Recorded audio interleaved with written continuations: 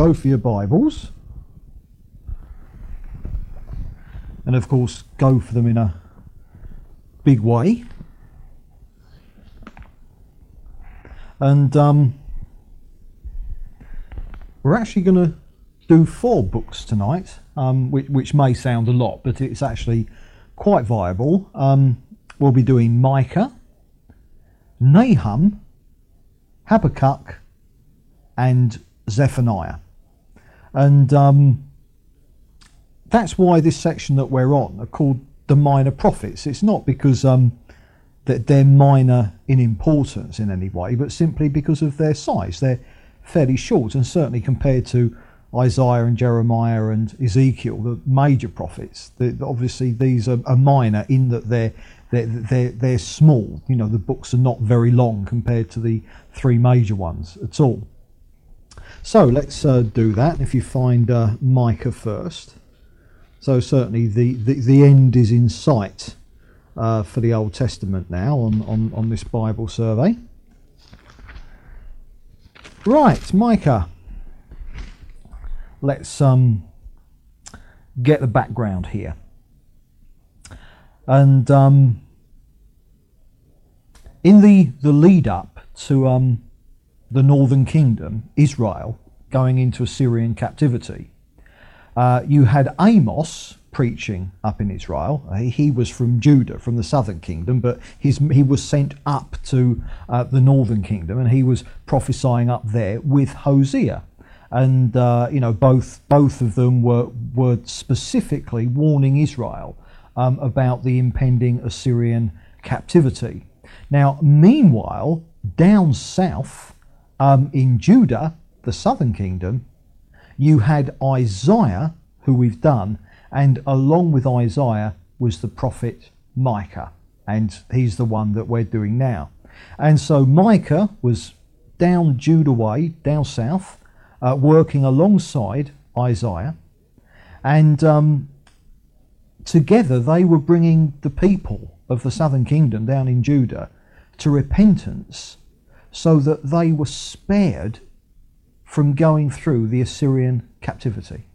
So the northern kingdom is set in a few years, as it were, to fall to the Assyrians, and you've got Amos and Hosea prophesying up in the north in Israel, and Isaiah with Micah is down in Judah at this time in the southern kingdom, and their ministry brought the people to repentance so that Judah didn't go into the Assyrian captivity along with the northern kingdom. Now, 100 years after Isaiah and Micah, Jeremiah failed to do likewise in regards to the Babylonian captivity. And so he was again warning Judah that captivity was coming, but on that occasion Judah didn't repent, and so the Babylonian captivity eventually happened. So with Micah, he's a contemporary of Isaiah.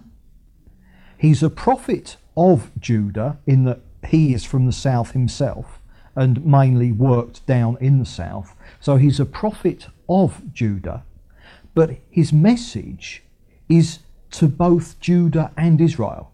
So although he's based down in the south and he's from the south, his message is to both kingdoms, the north and the south. And his ministry spanned the reigns of 3 kings down in Judah, and they were Jotham, Ahaz, and Hezekiah. And of course it was eventually during the reign of Hezekiah that there was the aborted attempt for the Assyrians to take Judah into captivity as well as Israel in the north. And as with Isaiah, obviously Micah lived to see the Assyrian captivity of Israel. He and Isaiah were alive when that actually happened. So their ministry saw deliverance for the southern kingdom, but they saw the northern kingdom going into Assyrian captivity. Right, so then with that background, let's actually dive into the text. So let's begin with chapter 1. And Micah dives in with a prediction, a direct prediction, that captivity for Israel, the northern kingdom, was imminent. But it was more than that. He says also that Judah would suffer when it happened as well. So he's saying that the captivity of the northern kingdom is going to happen, but that when it did happen, it would affect Judah, and that Judah would suffer in regards to it. Now, if we actually read verse 12, and you'll see the key verse here, and he writes, "Those who live in Maroth writhe in pain, waiting for relief, because disaster has come from the Lord, even to the gate of Jerusalem." And that's the key thing, that this disaster, the north would be swept away, but this disaster would come to the gate of Jerusalem. Now let's just remind ourselves of what actually happened at that point. The Assyrians took the northern kingdom into captivity. And then what happened is that, led by Sennacherib, the Assyrian king, they made a play for the southern kingdom and they besieged Jerusalem. So Jerusalem actually found itself surrounded by the Assyrian armies, and this was while Sennacherib was the king of Assyria. And you'll remember that what happened was that Hezekiah, who was the king at that time in Jerusalem, received this kind of a mocking, threatening letter, you know, that was saying your God isn't big enough to deliver you, and it kind of addressed the people and saying, don't let Hezekiah fool you into thinking that you can be, you know, kind of like surrender now and it will be better for you. And you know, Hezekiah got that letter, and the Assyrian troops were surrounding the city. There was famine. It was dreadful. It was absolutely terrible. And Hezekiah, he got this letter, and you'll remember, and we've seen this in past talks dealing with the history of all this, that Hezekiah, what he did is he went into the temple and he spread this letter out before the Lord. He kind of opened it up before the Lord, and he gave the whole thing into the Lord's hands and cried out to the Lord for deliverance. And of course, this was why Hezekiah was a good king. He trusted the Lord. He turned to the Lord. And as he did that, Isaiah, who was in the city, Isaiah was actually resident in Jerusalem at the time. We don't actually know where Micah was, you know, we don't have those details, but certainly we know that Isaiah was in Jerusalem at the time, and he got word to Hezekiah saying that there was going to be an imminent deliverance from the Lord, and that Jerusalem was going to be delivered from the Assyrian army. And what happened immediately was Sennacherib, who was surrounding Jerusalem with his armies. Sennacherib received word that there was an incursion by the Egyptians elsewhere in regards to his kingdom. And so what he did is that he thought, well, okay, I'll have to go and sort the Egyptians out, because they're kind of like invading me up there, like.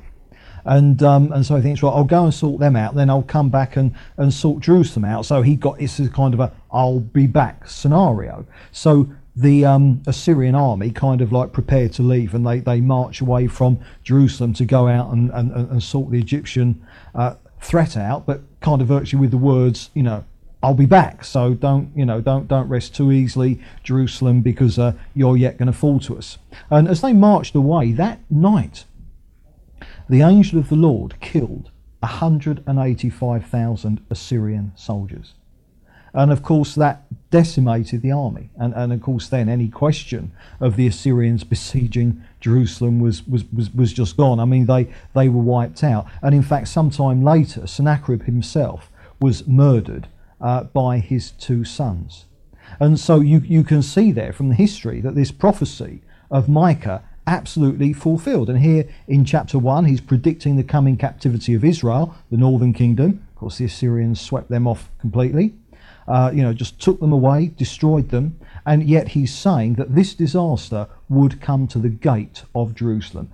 Not that Jerusalem will be taken, but it will come to the gate of Jerusalem. And of course, that's exactly what happened. The Assyrian army surrounded Jerusalem, and Jerusalem was, as it were, a gnat's whisker away from being taken into captivity as well. But at the last minute, the Lord stepped in and delivered them. So the judgment was mainly on the northern kingdom, but it impinged on the southern kingdom as well, and that Jerusalem, as I say, came within that gnat's whisker of going into captivity with the northern kingdom too. And then when we move into chapter 2, I'll actually read the first 5 verses, because it gives us a taste of the sins that God was judging his people for. Let's actually read them. And he says, "Woe to those who plan iniquity, to those who plot evil on their beds. At morning's light they carry it out, because it is in their power to do it. They covet fields and seize them, and houses and take them. They defraud a man of his home, a fellow man of his inheritance. Therefore the Lord says, I am planning disaster against this people, from which you cannot save yourselves. You will no longer walk proudly, for it will be a time of calamity. In that day men will ridicule you. They will taunt you with this mournful song. We are utterly ruined. My people's possession is divided up. He takes it from me. He assigns our fields to traitors. Therefore, you will have no one in the assembly of the Lord to divide the land by lot."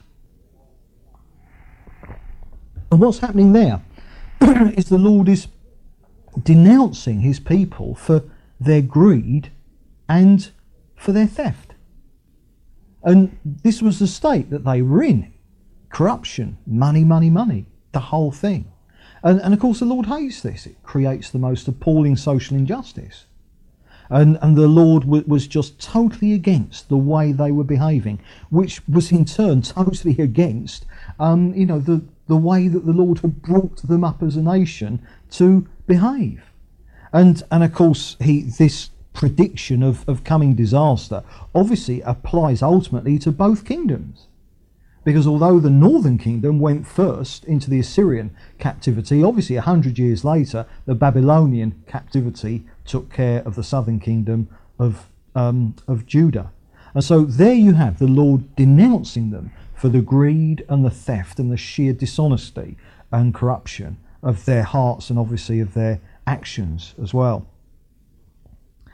And then the Lord moves on from verse 6 to 11, which again we'll read, to deal with the false prophets. And the problem with the false prophets is that the false prophets were trying to stop the true prophets from speaking. So let's read here from verse 6. "Do not prophesy," their prophets say. "Do not prophesy about these things. Disgrace will not overtake us. Should it be said, O house of Jacob, is the Spirit of the Lord angry? Does he do such things? Do not my words do good to him whose ways are upright? Lately my people have risen up like an enemy. You strip off the rich robe from those who pass by without a care, like men returning from battle. You drive the women of my people from their pleasant homes. You take away my blessing from their children forever. Get up, go away, for this is not your resting place, because it is defiled, it is ruined beyond all remedy. If a liar and deceiver comes and says, I will prophesy for you plenty of wine and beer, he would be just the prophet for this people."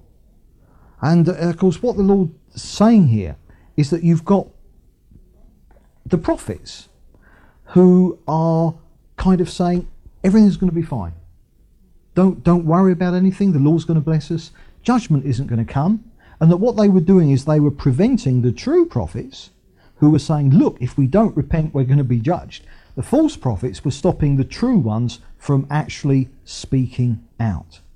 And so therefore here Micah kind of like, sort of rails against these men. And what he was saying is, look, sort of like if you lot were prophesying there's going to be plenty of wine and beer and you just go and have a good old knees up and you all get roaring drunk. He says that's what you're really like. That's the sort of prophets you are. You might as well be prophesying about going out for a good old booze up that is what your prophecies are worse. Because they were false prophecies, merely the thoughts of men rather than God, excusing sin all the time, saying it doesn't matter how we live, it doesn't matter what we're like, God is going to bless us anyway, there won't be any judgment. And of course, this is why the false prophets are always peace, peace, when there is no peace. Because God's people, when they went against him, he came upon them in judgment. And if they'd have repented, that judgment could have been put off. And so the last thing they needed were false prophets saying, no, it's okay, everything's fine. And then in verse 12 and 13, the last two verses of chapter 2, again we'll read them. And this is the promise of eventual restoration for Israel. I will surely gather all of you, O Jacob. I will surely bring together the remnant of Israel. I will bring them together like sheep in a pen, like a flock in its pasture. The place will throng with people. One who breaks open the way will go up before them. They will break through the gate and go out. The king will pass through them, the Lord at their head.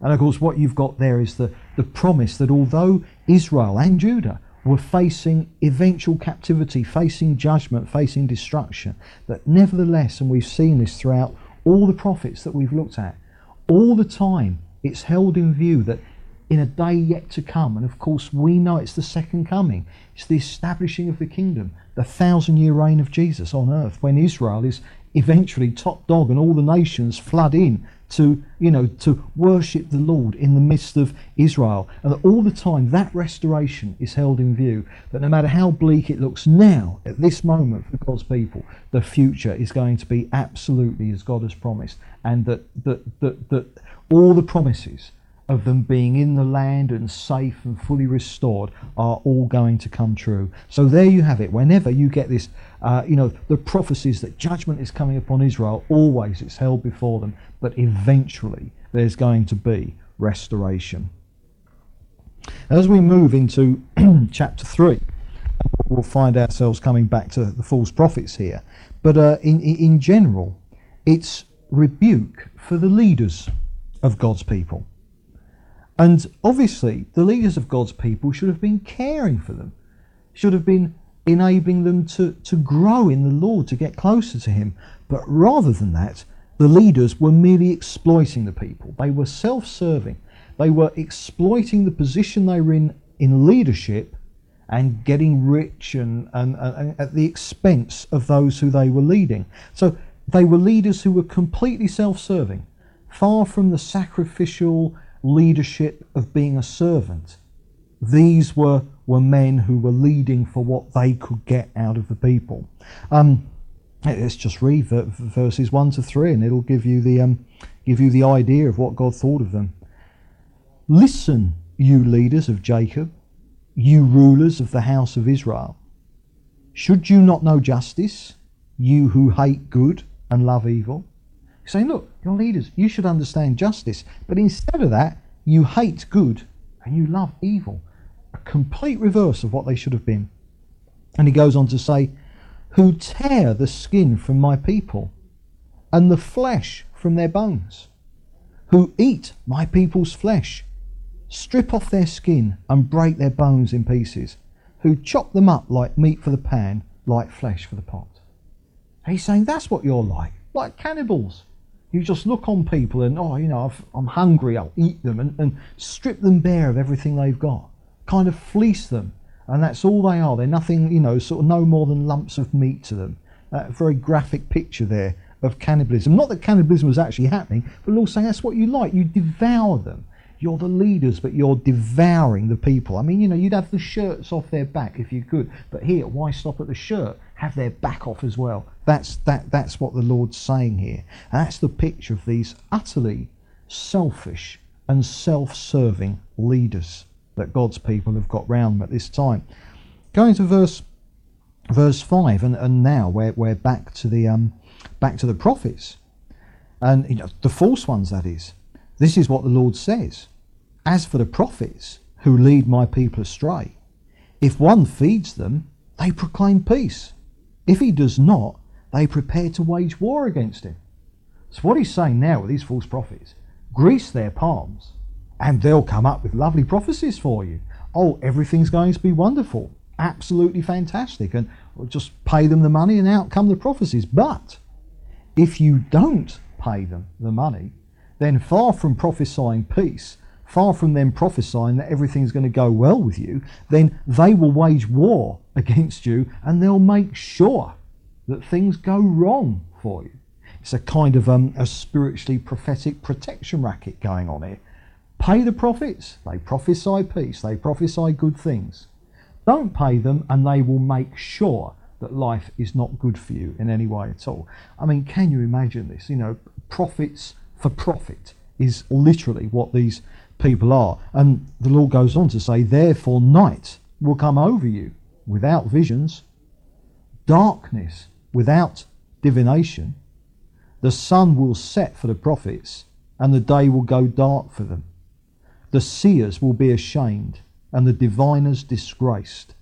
They will all cover their faces, because there is no answer from God. And once they've been taken into captivity, what are their prophecies worth then? How can you make money going around saying peace, peace to people who've been dragged off as slaves? And that's the judgment coming on these prophets. And then in chapter 3, he moves on and specifically predicts the eventual destruction of Jerusalem. Remember, all the time he's got these two things in view. There's the imminent destruction of the northern kingdom, the Assyrian captivity, and that when that happened, it would impinge on the gates of Jerusalem. But up to that point, Jerusalem would be spared. However, beyond that, a time is going to come when Jerusalem and Judah and the southern kingdom are going to fall as well. And of course, we know that that happened 100 years after the Assyrian captivity, when the Babylonians moved in and took the southern kingdom captive. So chapter 3 moves on and ends with the specific prediction of Jerusalem's eventual destruction. Right, now moving on to chapter 4, and we have here a lovely prophecy describing aspects of the eventual restored kingdom. And again, obviously, we know that this is going to be after the second coming and the 1,000-year reign of Jesus. And it's worth reading just because it gives us a bit of an insight into the millennium. So this is chapter 4 and verse 1. In the last days, it's always the key, in the last days, all right, the mountain of the Lord's temple will be established as chief among the mountains. It will be raised above the hills, and peoples will stream to it. Many nations will come and say, come, let us go up to the mountain of the Lord, to the house of the God of Jacob. He will teach us his ways, so that we may walk in his paths. What's happening here? So this time when Israel and Judah are facing the prospect of captivity at the Gentile nations and being oppressed by the Gentile peoples, here Micah looks ahead to a time when, rather than oppressing Israel, all the Gentile nations will flood into Israel to honour her. You know, and that rather than being the underdog, that Israel will eventually be, you know, the big cheese, because Jesus will be ruling the earth from Jerusalem itself. And here's this picture of all the nations pouring into Israel in order to bless her and in order to learn from the Lord in her midst. And they go on. He will teach us his ways, that we may walk in his paths. The law will go out from Zion, the word of the Lord from Jerusalem. Why? Because Jesus will be living there. He will judge between many peoples and will settle disputes for strong nations far and wide. Jesus will be the ultimate diplomat, and look what his diplomacy leads to. They will beat their swords into plowshares and their spears into pruning hooks. Nation will not take up sword against nation, nor will they train for war anymore. Isn't that lovely? There's going to be peace, that 1,000 years when Jesus reigns.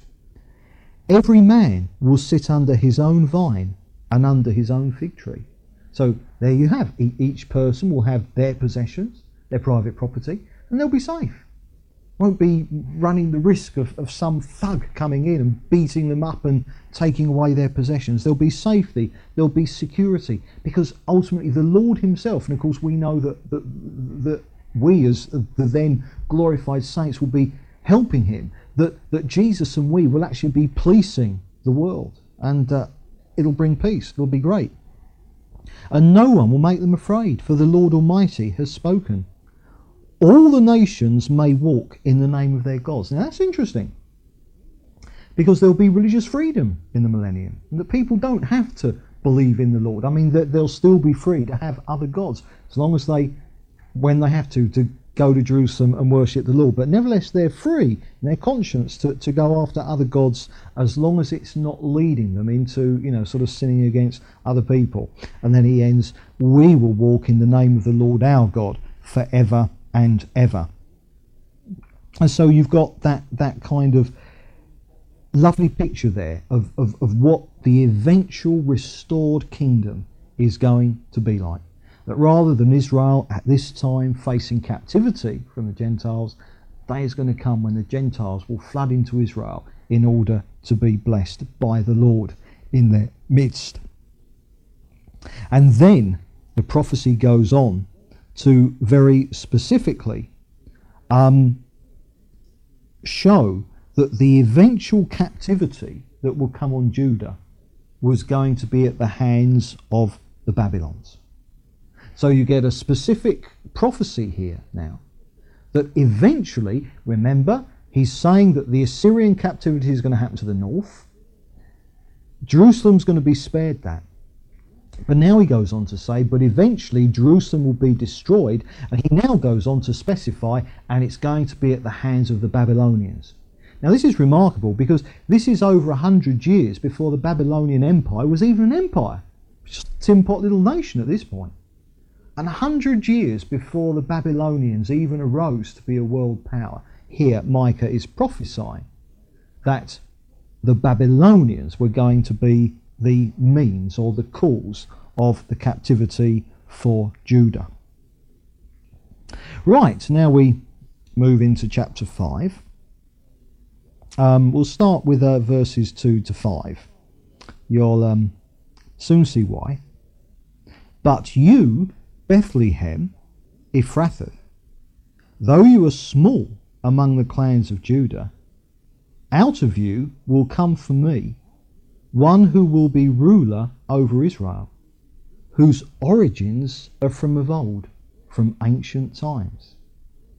Now, underline that, then we'll move on. Therefore Israel will be abandoned until the time when she who is in labour gives birth, and the rest of his brothers return to join the Israelites. He will stand and shepherd his flock in the strength of the Lord, in the majesty of the name of the Lord his God. They will live securely, for then his greatness will reach to the ends of the earth, and he will be their peace.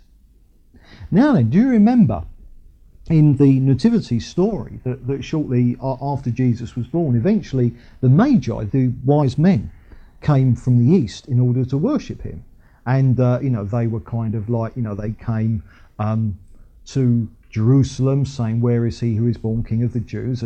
Herod hears about it, and he says to them, look, when you find him, come back and tell me so I can go and worship him. Though obviously Herod was wanting to kill him, not to worship him. And you remember eventually the Magi found him, but the Lord warns them, once they've worshipped him, warns them not to go back to Herod.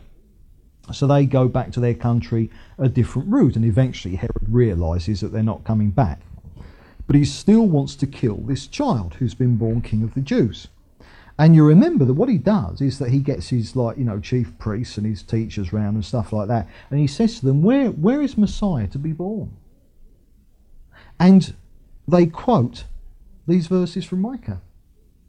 Because here we have verses that tell us that Messiah was going to be born in Bethlehem, hundreds and hundreds of years before it happened. And of course, this is the thing about Jesus. I mean, it's just one of the million things that proves that he was exactly who he said he was. Because how do you arrange where you're born?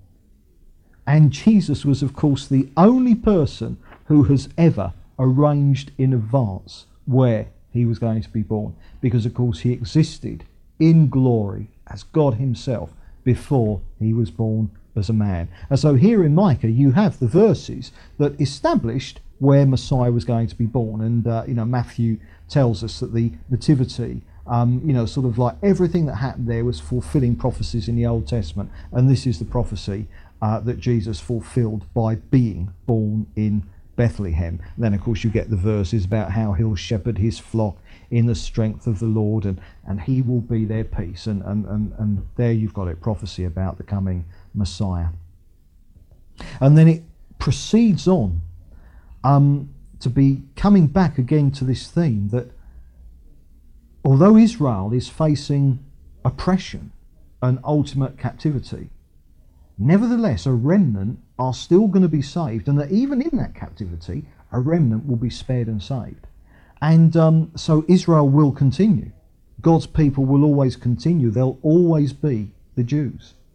And that a remnant will be saved through that captivity. And that eventually Israel would see victory over its oppressors when the time comes when it is restored to the Lord and the Lord herself is fighting for Israel again. So there you have it, future restoration. All the time, judgment is coming, but nevertheless, the end of the story is going to be restoration in the Lord.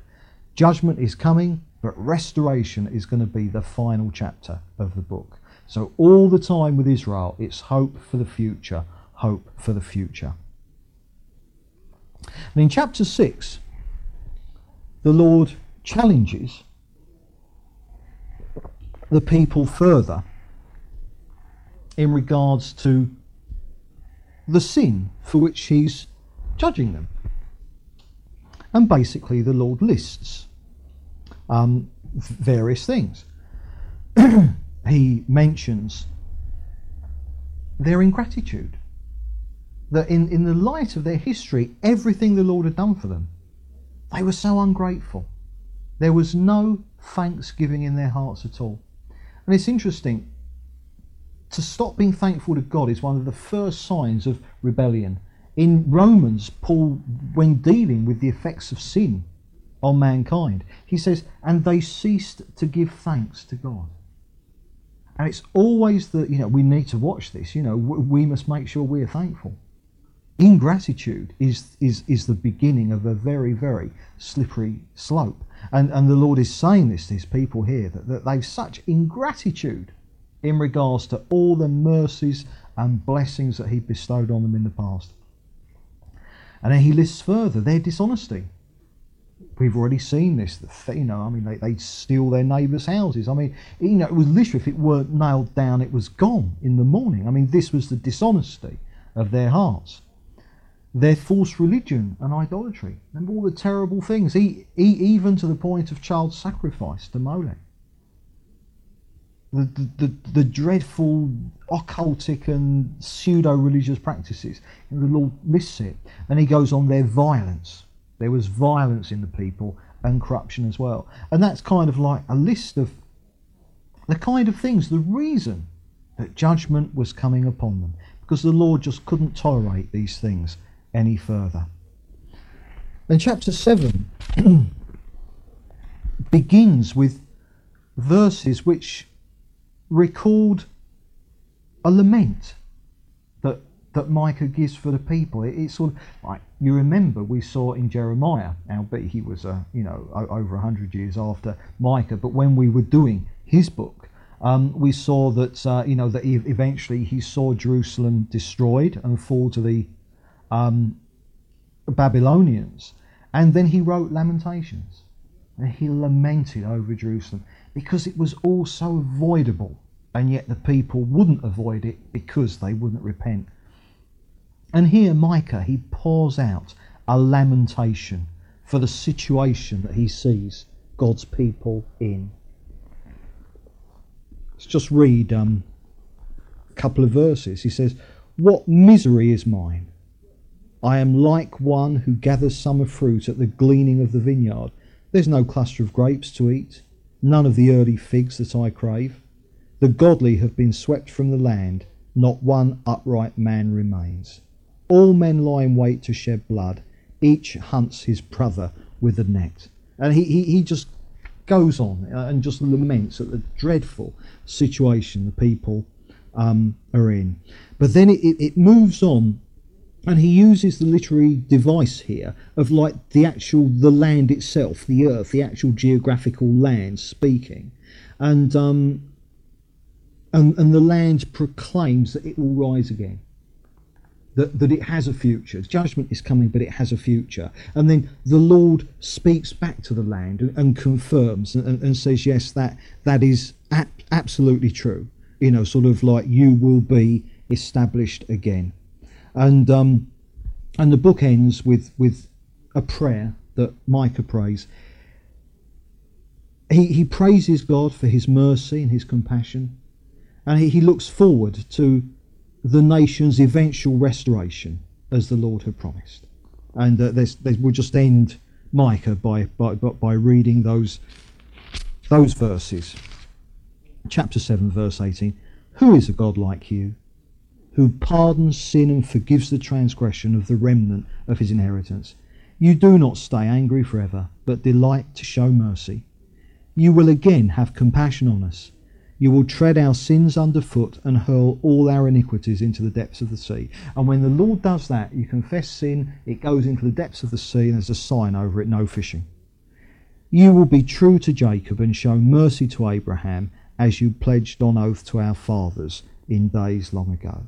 So there you have it. Ends on hope, eventual restoration. Right, okay, there endeth Micah. Boom, boom. Right, now then, Nahum. Who was Nahum sent to? Who did he preach to? Well, let's give you the background here. Nahum comes on the scene 150 years after Jonah went to Nineveh. Right? Remember, we did that last time. Jonah off to Nineveh, and Nineveh, the capital city of Assyria, converted, repented, and they became believers. So 150 years has passed, Nahum comes on the scene. But 60 years prior to that, the northern kingdom has gone into captivity at the hands of the Assyrians.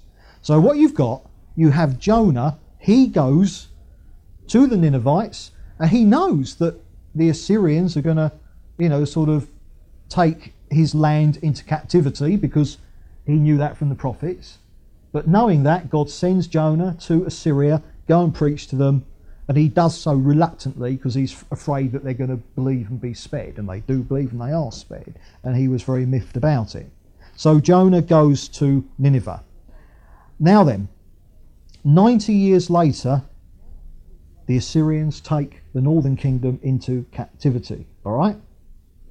And then 60 years after that, Nahum comes on the scene. So this is 60 years after the northern kingdom has been taken into captivity, and it's 40 years before the southern kingdom is taken into Babylonian captivity. All right? Now, Nahum is a prophet of Judah, obviously, because the north has gone, only Judah's left. All right? And he receives prophecy to deliver to the Assyrians. All right? So the Assyrian nation, who has taken the north into captivity, all right, Nahum now gets a prophecy about them. Now then, this is the message that Jonah would have wanted to take, but didn't. Jonah would have been very pleased to have delivered this message. If Jonah had been Nahum, he would have been delighted. Because whereas Jonah took the message of mercy and they repented and were saved, Nahum now takes to them the message of judgment because of what they've done to God's people. All right. So the point is, now Nahum has a prophetic message to Assyria 60 years after Assyria has destroyed the northern kingdom. So date 630 BC, during the reign of King Josiah. So therefore Nahum comes on the scene then. Jeremiah's just a lad, all right? And Nahum comes on the scene, and he thunders this prophecy of judgment against the Assyrians. Right, so then, chapter 1, let's see how it pans out. And it starts off with him proclaiming God's goodness and patience. That is the nature of God, always slow to anger and abounding in steadfast love. But nevertheless, he is a God who judges those nations who are against him and which are against his people. Now you remember God's covenant with Abraham was that if anyone blesses Abraham, they'll be blessed. But if anyone curses Abraham, they'll be cursed. And Assyria has been the means of destroying the northern kingdom. Therefore, Assyria, although it was the means of God's judgment against Israel, now Assyria is going to be judged by God for the evil they have done against Israel. And the prophecy goes on to say that not only is Assyria going to be judged because it's been against Israel and destroyed it, but that eventually the people of God, i.e. Israel and Judah, but the people of God will eventually come to a point where they've got permanent protection against invasion. So Israel is going to come to a point where they'll be safe in the land, where no one can ever invade them again. And of course that's looking forward to the second coming and to the 1,000-year reign of Jesus. And in chapters 2 and 3, this is ever so quick because there are only 3 chapters. Chapters 2 and 3, he gives a detailed prophecy of how Nineveh was going to fall. Nineveh being the capital city of Assyria. And then contrast, I'm not going to go into the details, you can read it, but a real detailed account of what's going to happen when Nineveh falls. And then, in contrast, the prophecy that Israel has got an absolutely wonderful future. Just read chapter 2 and verse 2. He says, the Lord will restore the splendour of Jacob. They destroyed it. But Nahum is saying to them, the Lord will restore the splendour of Jacob like the splendour of Israel, though destroyers have laid them waste and have ruined their vines. And then verse 8 to 10. He says, Nineveh is like a pool and its water is draining away, i.e. time is running out. Stop, stop, they cry, but no one turns back. Plunder the silver, plunder the gold. The supply is endless, the wealth from all its treasures. She is pillaged, plundered, stripped. Hearts melt, knees give way, bodies tremble, every face grows pale. Now that was the judgment that eventually came on Nineveh. And it was fulfilled in the following way. Because about 20 years later, all right, and this was as the Babylonians became more and more powerful, all right, what they started to do, they took over the then known world. And you do it a nation at a time. Well, you notice when you play Risk, don't you? You don't do it one nation at a time, and that's what the Babylonians did. And about 20 years after the time of Nahum, after Nahum thundered this out to the Assyrians, about 20 years later, and about 20 years before the Babylonians eventually got to Judah and took the Israelites captive, they got into an alliance with the Medians, and they attacked Assyria. And what they did is that they so destroyed it. This attack of the Babylonians, along with the Medes, against Nineveh, was so effective that even Nineveh's geographical location was lost to history. So this destruction of Nineveh was so thorough that for thousands of years no one even knew where it was. The name was remembered to history. I mean, the name was in the Bible for a start. But it was only in recent years that archaeological digs have discovered where Nineveh actually was. So that was how well it was destroyed. It was obliterated from the face of the earth, and it has taken modern excavations to actually discover where it is. So that was Nahum, all right, sort of basically pronouncing God's judgment against the Assyrians because of what they did to Israel. Okay, well now we move on to Habakkuk. Quite interesting one, Habakkuk. This is a bit fascinating. This is. He lived down in Judah in the years leading up to the Babylonian captivity. Probably lived to see it happen. All right. So the north has gone. The Assyrians have taken the north into captivity. 100 years later, the Babylonians plundered the south. Now, this is in the years leading up to that Babylonian captivity of the south. So Habakkuk is a prophet down in Judah during that time. Now, his prophecy doesn't take the form of a message to Judah. This isn't like messages that he received from God and then went out and preached to the people.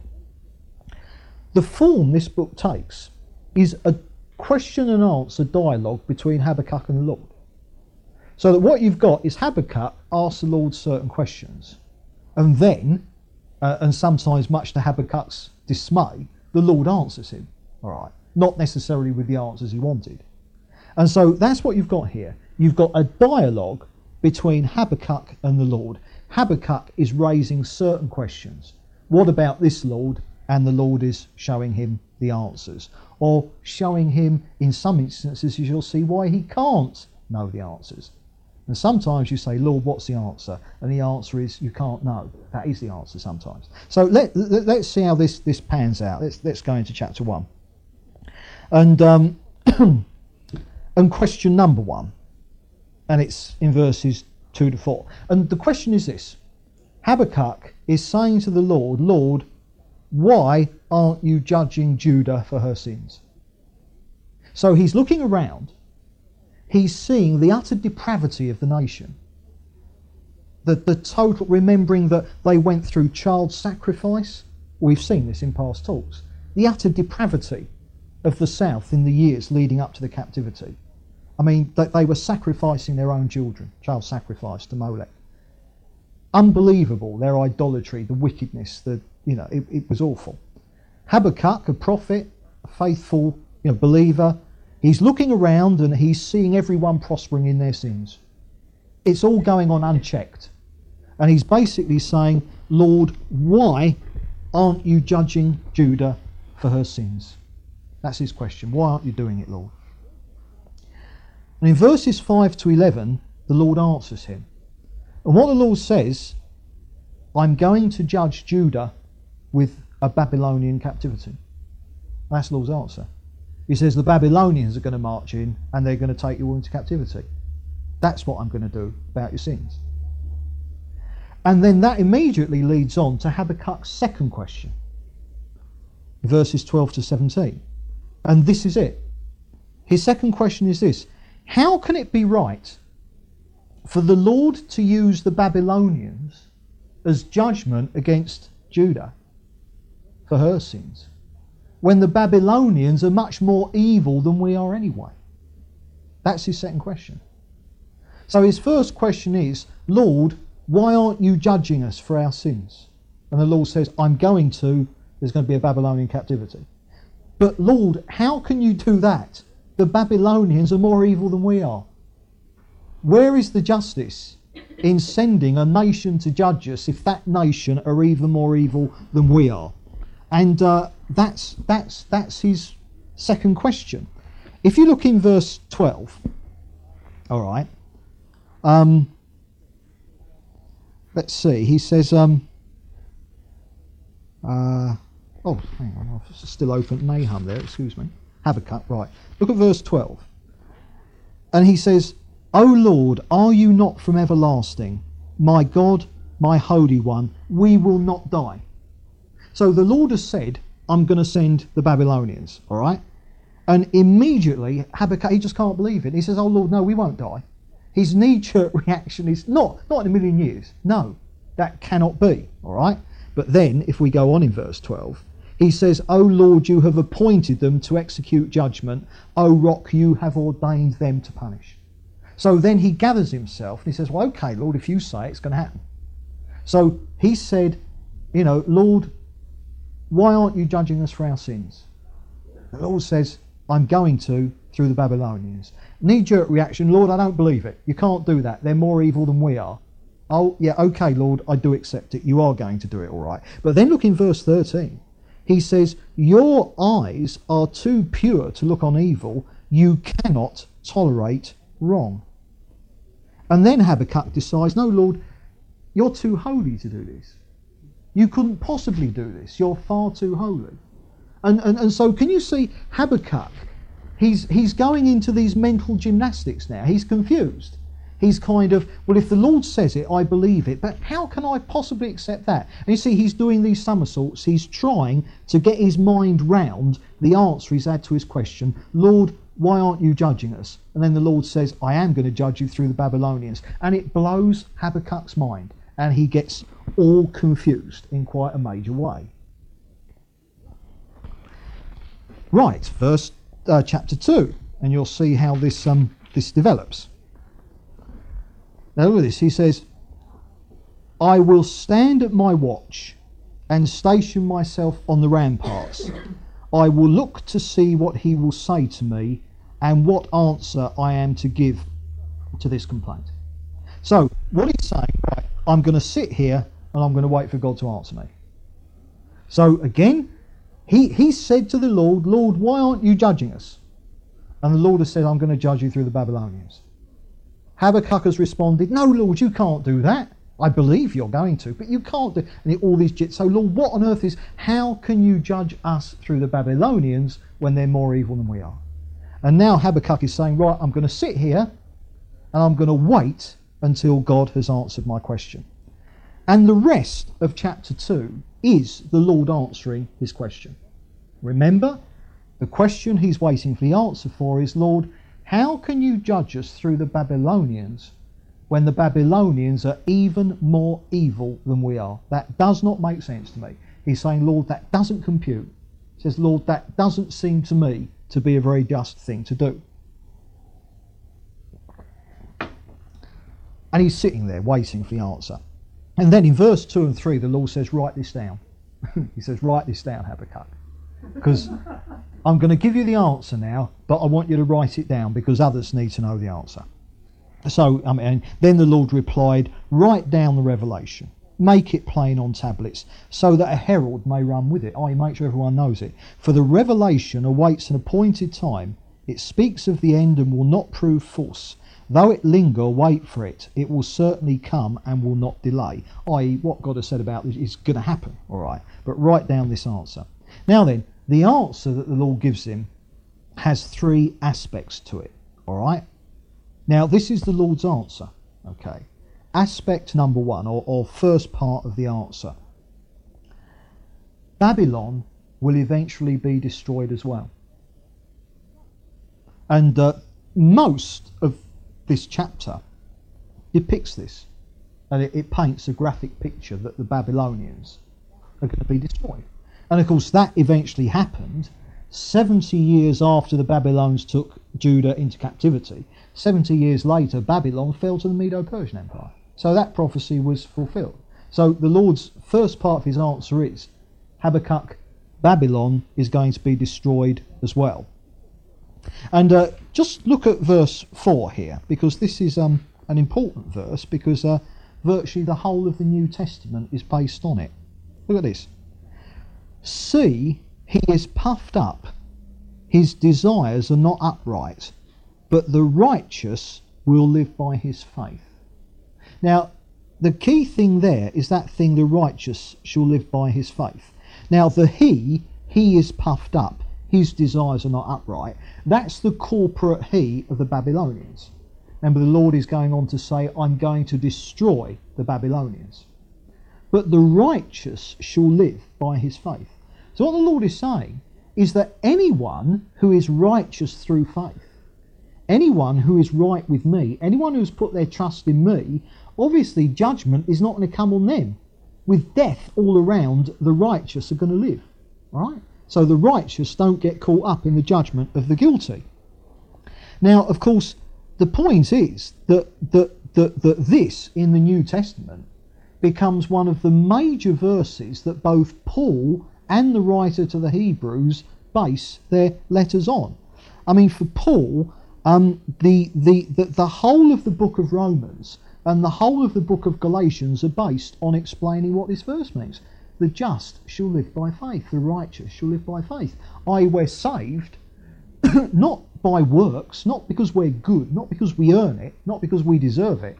We're saved merely because we've got faith. All right. And the writer to the Hebrews employs the verse in exactly the same way. So here, you've got simply the Lord saying the Babylonians are going to be destroyed as well. And it's almost an aside. But of course, the righteous shall live by his faith. No one who trusts me will get caught up in this judgment. And then this verse here, that in its context is really almost a throwaway line, a little aside, becomes virtually the verse that the New Testament is based on. A throwaway line. Because of course, if you have faith in Jesus, if you put your trust in Jesus, you won't end up in the judgment on sin, because you've passed from judgment to life if you're a believer. And so you get that verse there.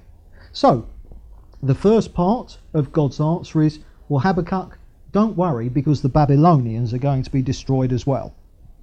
That's the first part of the answer. The second aspect to the answer is verse 14. I'll read this.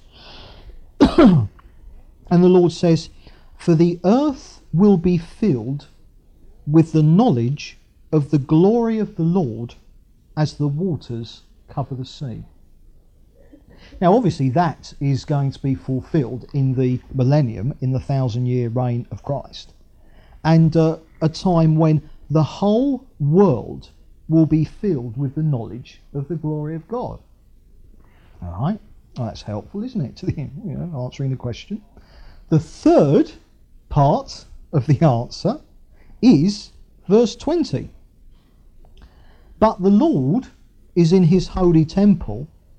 Let all the earth be silent before him. And the third part of God's answer is, Habakkuk, don't even try to understand the answer to your question. It's beyond you. You cannot know the answer to this question. Let's revise very quickly. Habakkuk has said, Lord, why aren't you judging us as a nation for our sins? And the Lord says, I'm going to, through the Babylonians.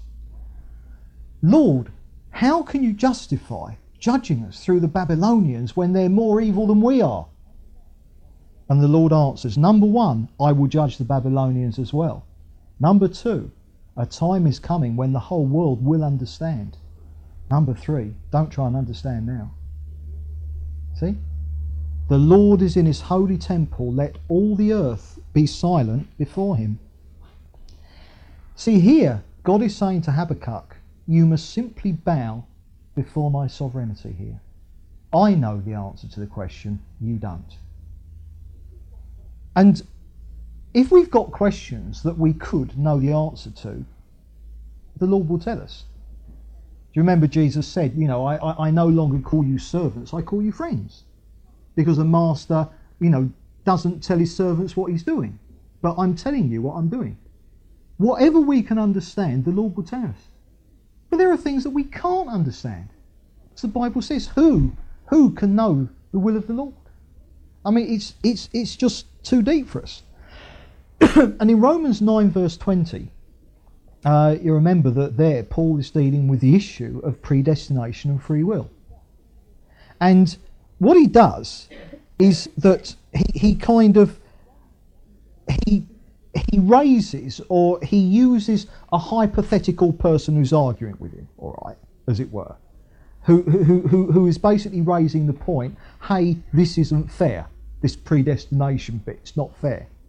And Paul then says, who are you, O man, to talk back to God? Which is Paul's version of this, the Lord is in his holy temple, let all the earth be silent before him. Because here's someone, as it were, saying, well, look, if the Lord is sovereign, if we're predestined, we haven't got any free will. And Paul says, well, look, if you haven't got any free will, how come you can question the Lord then?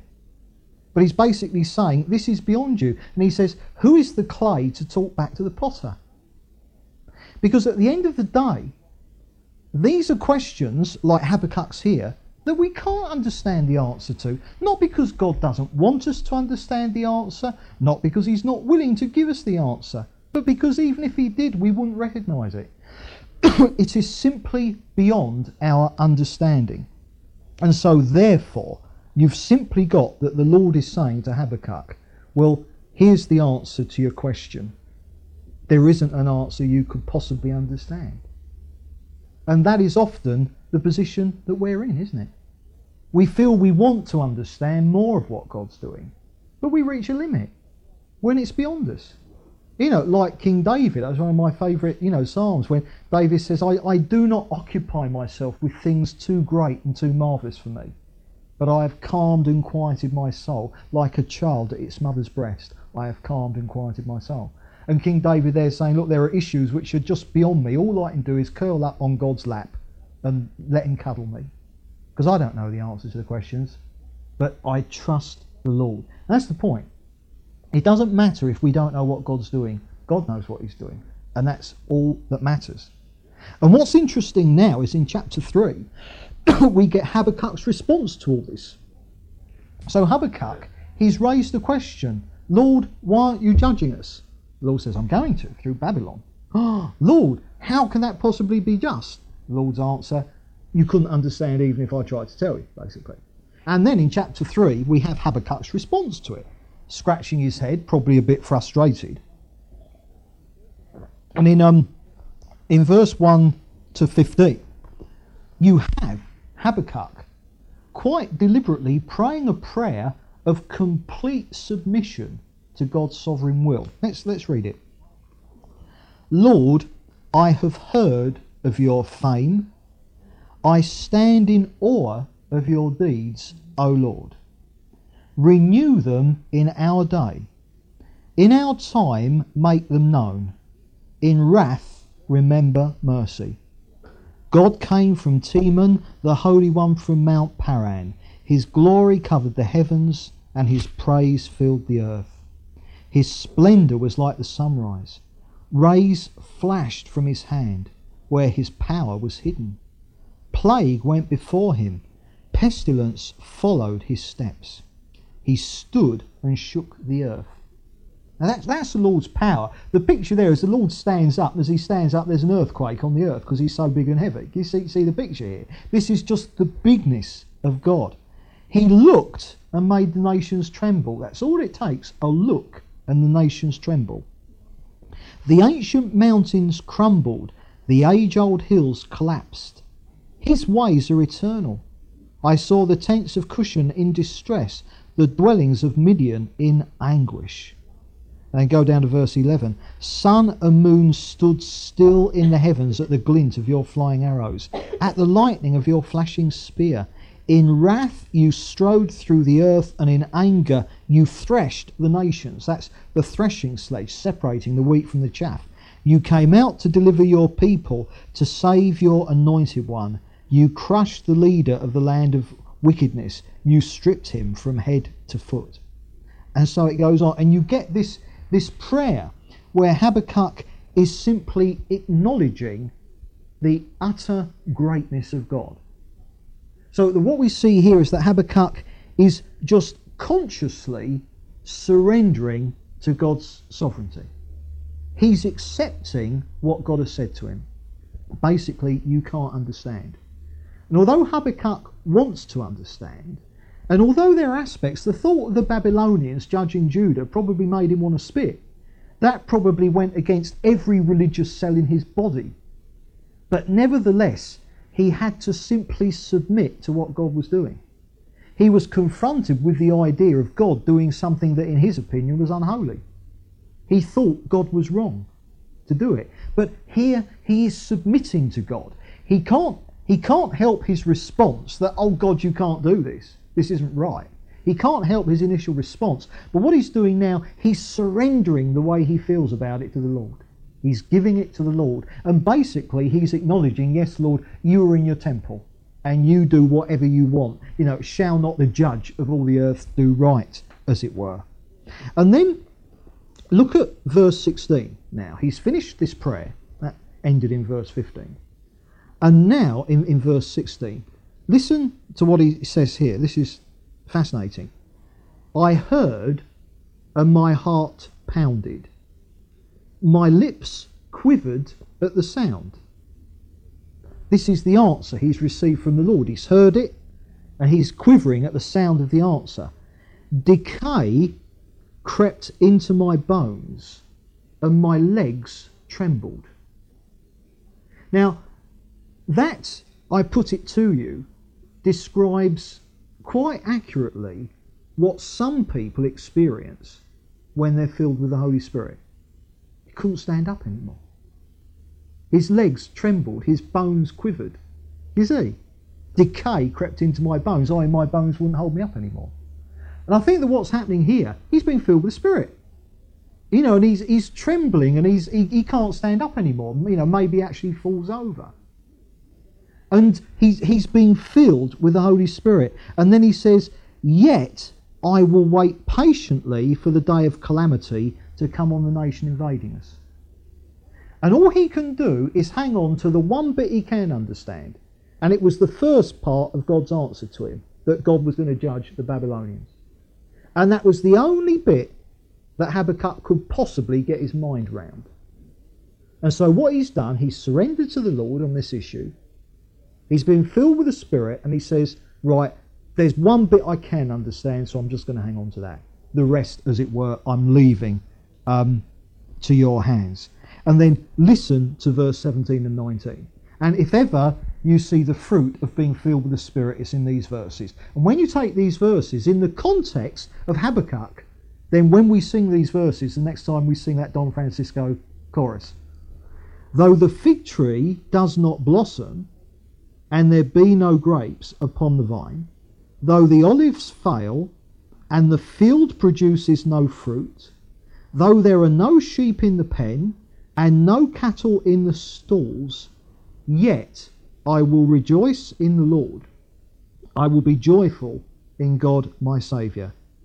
The sovereign Lord is my strength. He's had a revelation of the sovereignty of God, hasn't he? The sovereign Lord is my strength. He makes my feet like the feet of a deer. Well, 2 minutes earlier he couldn't stand up hardly. His legs were trembling. Now his legs are like the feet of a deer. He's strong. He's seen it. Where he is weak, then he's strong. He enables me to go on the heights. And so Habakkuk comes to the place where he's simply saying, God, you be God, and I praise you. And even though I can't see anything of what you're doing, even though I can't see anything that seems to me to be positive, even though I can't see any grapes on the vine, I can't see any cattle in the stall, I can't see anything good. It looks like you have totally deserted us. It looks like you're hardly a God worth having from what's going on. But nevertheless, I praise you because you are sovereign and you're doing your will and you know exactly what you are doing. And this revelation of Habakkuk is one of the most important revelations that any believer can have. It's the revelation that brings you from the transition of basically feeling that by understanding everything God's doing, that somehow you're controlling him, this sense of control, to coming to a place where everything is relinquished to the Lord, where the Lord is in control. And where, okay, you might not understand what's going on, but it doesn't matter anymore because the Lord understands what's going on. And this is where Habakkuk received the peace that passes all understanding, as Paul called it. And so when you see this context, I mean, often when we don't understand what's happening, well, why should we for one moment have ever believed that we were going to understand everything that God was doing? It's a ridiculous thought. When you think of it, you relied on understanding what God was doing. How ridiculous. Why should we understand everything? The idea is ridiculous that the clay should understand everything that the potter's doing with it. But because God is good and because God is sovereign and because God is holy, he knows what he's doing. Therefore we rest in that and we praise him precisely because he is sovereign and he is completely in control. Right, okay, that's Habakkuk. Zephaniah, we've just got time to do him. Not a heavy one, all right, relatively light and airy is old Zeph.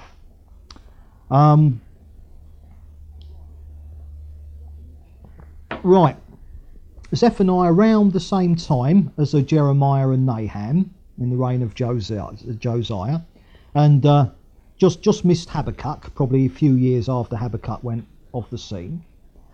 So again, the lead up to the Babylonian captivity of Judah. Zephaniah was the great-great-grandson of King Hezekiah. So he was a bit of a bod. He was family to the current king, Josiah. He was a relative. And Zephaniah, he was during the reign of Josiah. Josiah was the best king that Judah had had since David. So Josiah was an excellent king. He was one of the reasons why the captivity was held off as long as it was, because Josiah really kind of led a revival. And he was the one, he rebuilt the temple and restored it to its former glory. And while he was doing that, you remember, because we've seen this when we're doing the history of Israel in past talks, he was the one that while they were rebuilding the temple, they found the book of the law. As soon as it was gone, they'd lost the book of the law. I mean, no one was reading the Bible. They didn't have it anymore. They'd lost it. And during Josiah's reign, they found a copy in the temple. And so Josiah had them teach it to everyone. So there was a real revival of Bible teaching in the land. And Josiah removed idolatry and occultism completely. He drove out all the occultists. And Zephaniah, whose prophecy we're going to read here, was doubtless instrumental in that. It was, partly the ministry that he was involved in that brought Josiah and the land to that place where there was a real, it didn't last long, but there was a real revival and a real kind of, sort of like turning back to God. Although Zephaniah does prophesy that eventually the Babylonian captivity will come. His ministry put it off for a while, because the people responded and there was a revival, but he did nevertheless prophesy that eventually the captivity would come. So let's go into chapter 1 and verses 2 and 3. He states the general principle that judgment will come upon the whole earth, and he uses the language. If you read through it, I think you'll see quite clearly it's the language of Noah's flood. So he's kind of the sort of like, the language refers to the coming judgment that there's going to be, as if it's a flood that's going to sweep everything away. And of course, when the Babylonians came, that is exactly what they were like. I mean, they just flooded in and they swept everything away with them, and all the Jews in Judah were taken off into captivity.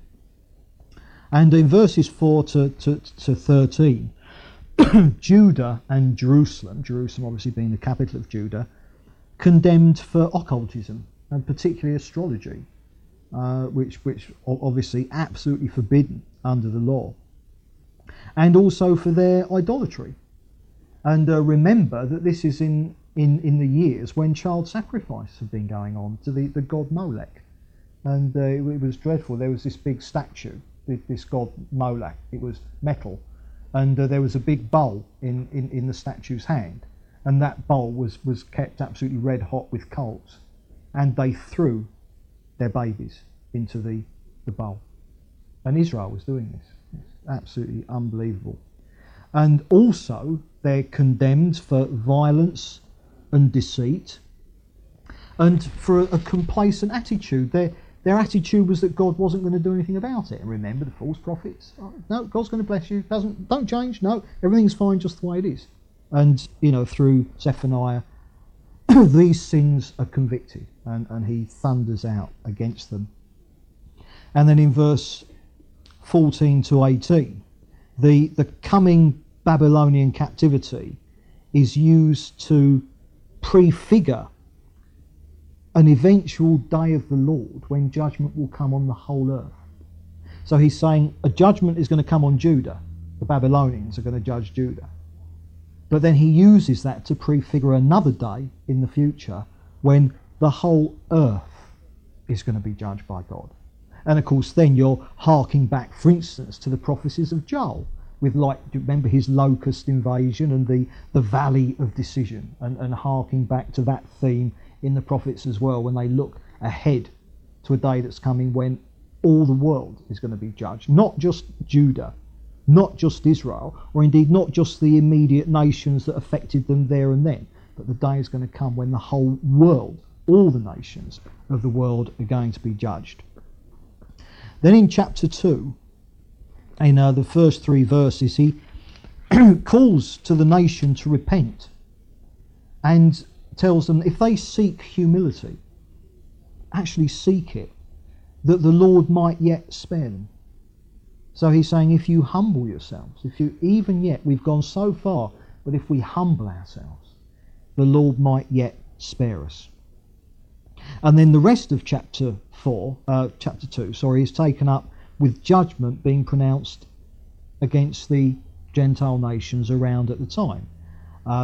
The Philistines and their cities, he speaks words of judgment against them, that they're going to fall, be judged. Then Moab and Ammon. Then Cush, which was Ethiopia, that's what it was called in those days. And then Assyria, and you remember Nahum prophesied against them as well. And of course, all those nations fell to the Babylonians, so it was very much a clean sweep. The Babylonians were used not just to judge the Jews, but also to judge the other surrounding Gentile nations as well. And of course, eventually, the Babylonians themselves were destroyed and taken over by the Medo-Persians. So there are a call to the Jews that if they repent, they can be spared, but then pronouncement of judgment against the Gentile nations. And then in chapter 3, he charges Jerusalem with being oppressive towards people, so like unfair and oppressing the poor. He tells them that they're defiled, that they're disobedient, that they're uncorrectable, that they're untrusting in the Lord, and that her leaders and priests are arrogant and treacherous, which they were. And goes on to say to them, look, can't you see that if this isn't put right, obviously judgment is going to come. And then from verse 9 to 17, he details the eventual restoration, a time when Israel was going to be restored to the land, and that her king, the Lord her king, would actually rule amongst them. Just read verse 15. The Lord has taken away your punishment. He has turned back your enemy. The Lord, the King of Israel, is with you. Never again will you fear any harm. So obviously that describing the millennium, the eventual complete restoration of Israel to the land at the second coming during the 1,000-year reign of Christ. And then verse 18 to 20, he ends up saying that eventually Jerusalem will become a place worthy of praise. Become a place that people think, Jerusalem, that's fantastic, rather than Jerusalem at this point having become a byword. So Jerusalem at this time was synonymous with shame and sin and disgrace. But he's saying, but the time is going to come when Jerusalem is going to be a place worthy of praise. And then just read verse 19. At that time I will deal with all who oppressed you. I will rescue the lame and gather those who have been scattered. I will give them praise and honour in every land where they were put to shame. At that time I'll gather you. At that time I will bring you home. I will give you honour and praise among all the peoples of the earth when I restore your fortunes before your very eyes, says the Lord.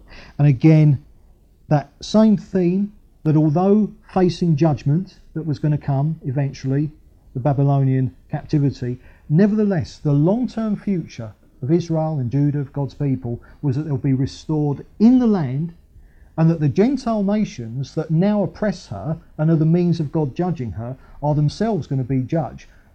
And one day those Gentile nations are going to give honour to Israel, because of course the Lord their King is in the midst of them. So although judgment is coming in the short term, again this theme all the way through the prophets looking forward to that day yet in the future when Israel is going to be fully restored, fully faithful to the Lord, and all the nations of the earth, rather than oppressing Israel, are going to be coming in to give her praise and honour and glory and stuff like that. So a complete reversal. Israel are out of fellowship with God and downtrodden, but their eventual future is to be eternally in fellowship with God, and therefore rather than being downtrodden, to be exalted with all the nations of the earth giving honour to them. Right, well there you are, real value for money for four prophets there in one talk.